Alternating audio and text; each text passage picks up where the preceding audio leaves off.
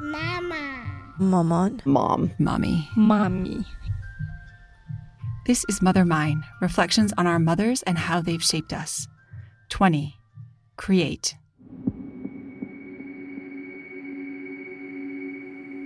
Growing up, Mommy and I had very different perspectives on creativity. She tends to lean towards and value things that are practical. Subjects like math and science were big for her. But gifts like flowers or a necklace to signify my love for her, or even my first chapter book I had written as a young girl, compiling all the family stories that Apachan, her father, would share before he passed away, wasn't something she cherished or appreciated much from me. I later learned her love language was just different than mine.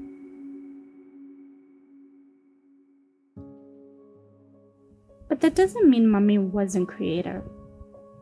In fact, Mommy started her own business way before being a mompreneur was even a common thing like it is today.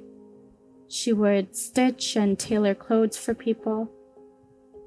Going to the store on Saturdays and picking out fabrics and learning the different kind of materials needed for different kind of garments was such an adventure that I loved being able to share with her. I remember one of my favorite outfits she made was a red A-line dress sprinkled with yellow sunflowers throughout. The top was fitted and the bottom flared out, where when you twirled, the entire dress moved with you. It made me feel like a princess. It was the very thing that gave me confidence and made me fall in love with clothes and fashion. Not just wearing it and realizing the power that a well-fit outfit can have on your personality, but the design and creation process as well. But it wasn't something that lasted. As much as Mommy loved to stitch and create her own projects, just out of her mind or serve the customers she had, arthritis in her hands made it very difficult for her to continue. To this day, my mom still gets calls from people asking her if she still stitches or tailors clothes. That's the kind of reputation she leaves behind long after she stopped so many years ago. But it's also an example of something she created out of nothing. No business degree, no formal training, just a sewing machine at home, some fabric, and a vision to create something to help support our family as immigrants in a new land.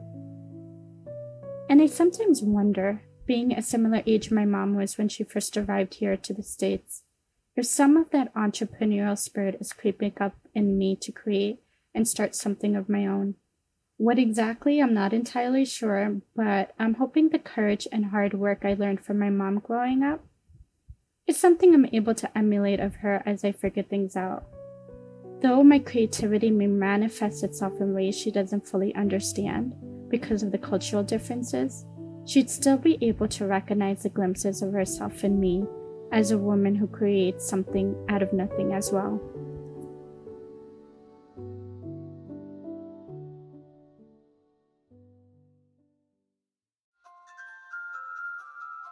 Thank you so much for listening to Mother Mine.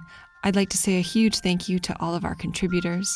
If you'd like to submit your thoughts about your mother, we'd love to hear from you. Just visit ourmothersourselves.com. That's ourmothersourselves.com, and click on Mother Mine for details of how to participate. There will also be a link in the show notes. I'd like to say a huge thank you to each and every one of our Kickstarter backers. Your generous contributions have made Mother Mine possible, and I am so grateful. Mother Mine is created by me, Katie Semro, and produced in conjunction with Our Mothers Ourselves. Buenas noches, mi amor, duerme bajo el rosal.